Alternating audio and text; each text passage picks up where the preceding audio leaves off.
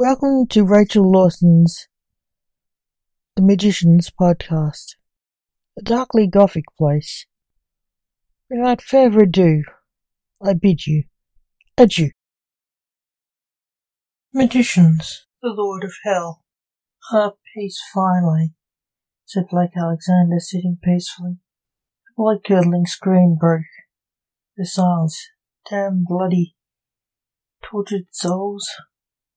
Why do they always have to scream? Grumbled Blake to himself. Hey, Dad, what are you doing in hell? Asked the Grim Reaper, his son, Necromancer.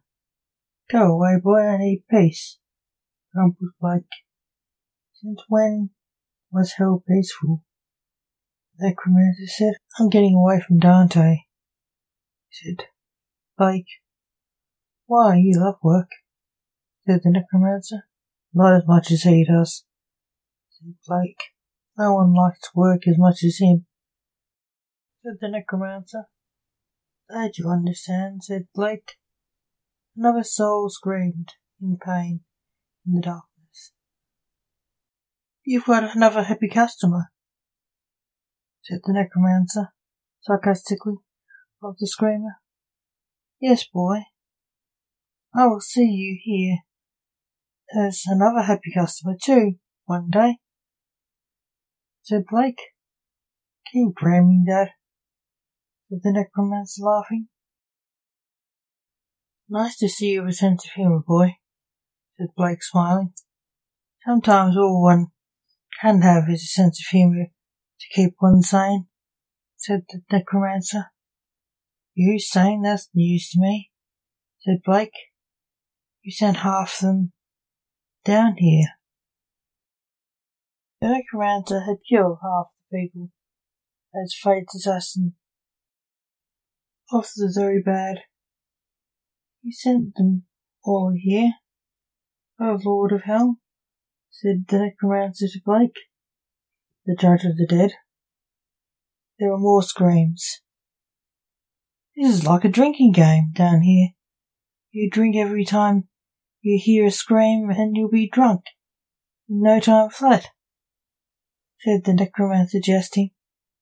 You drink and fall flat on your face if you like. Somewhere else.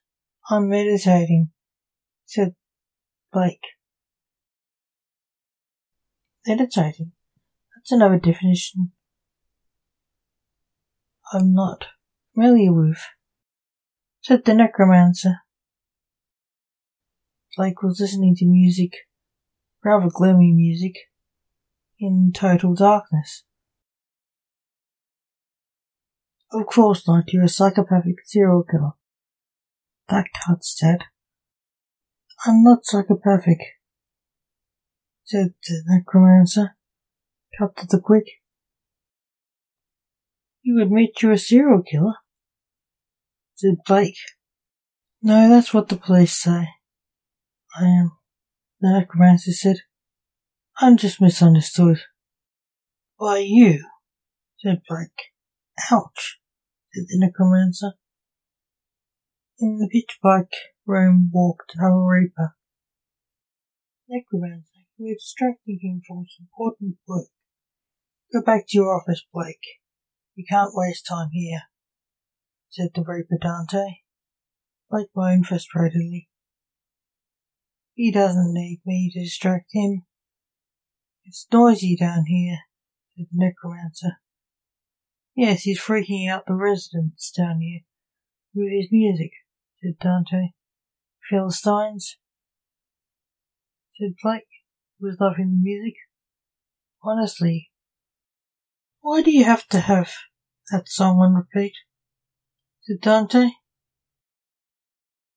Because I love it, said Blake.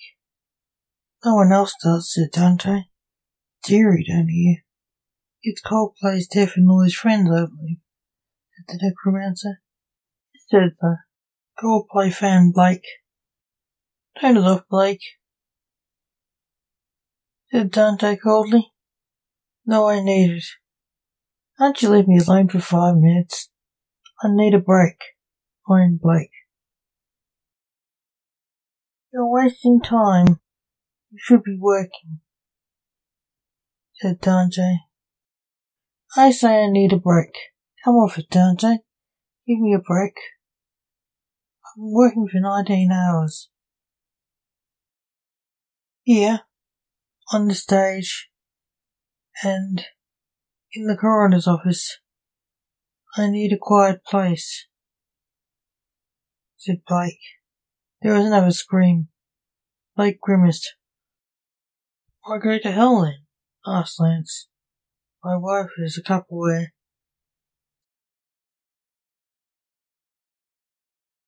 Party going on at my home. And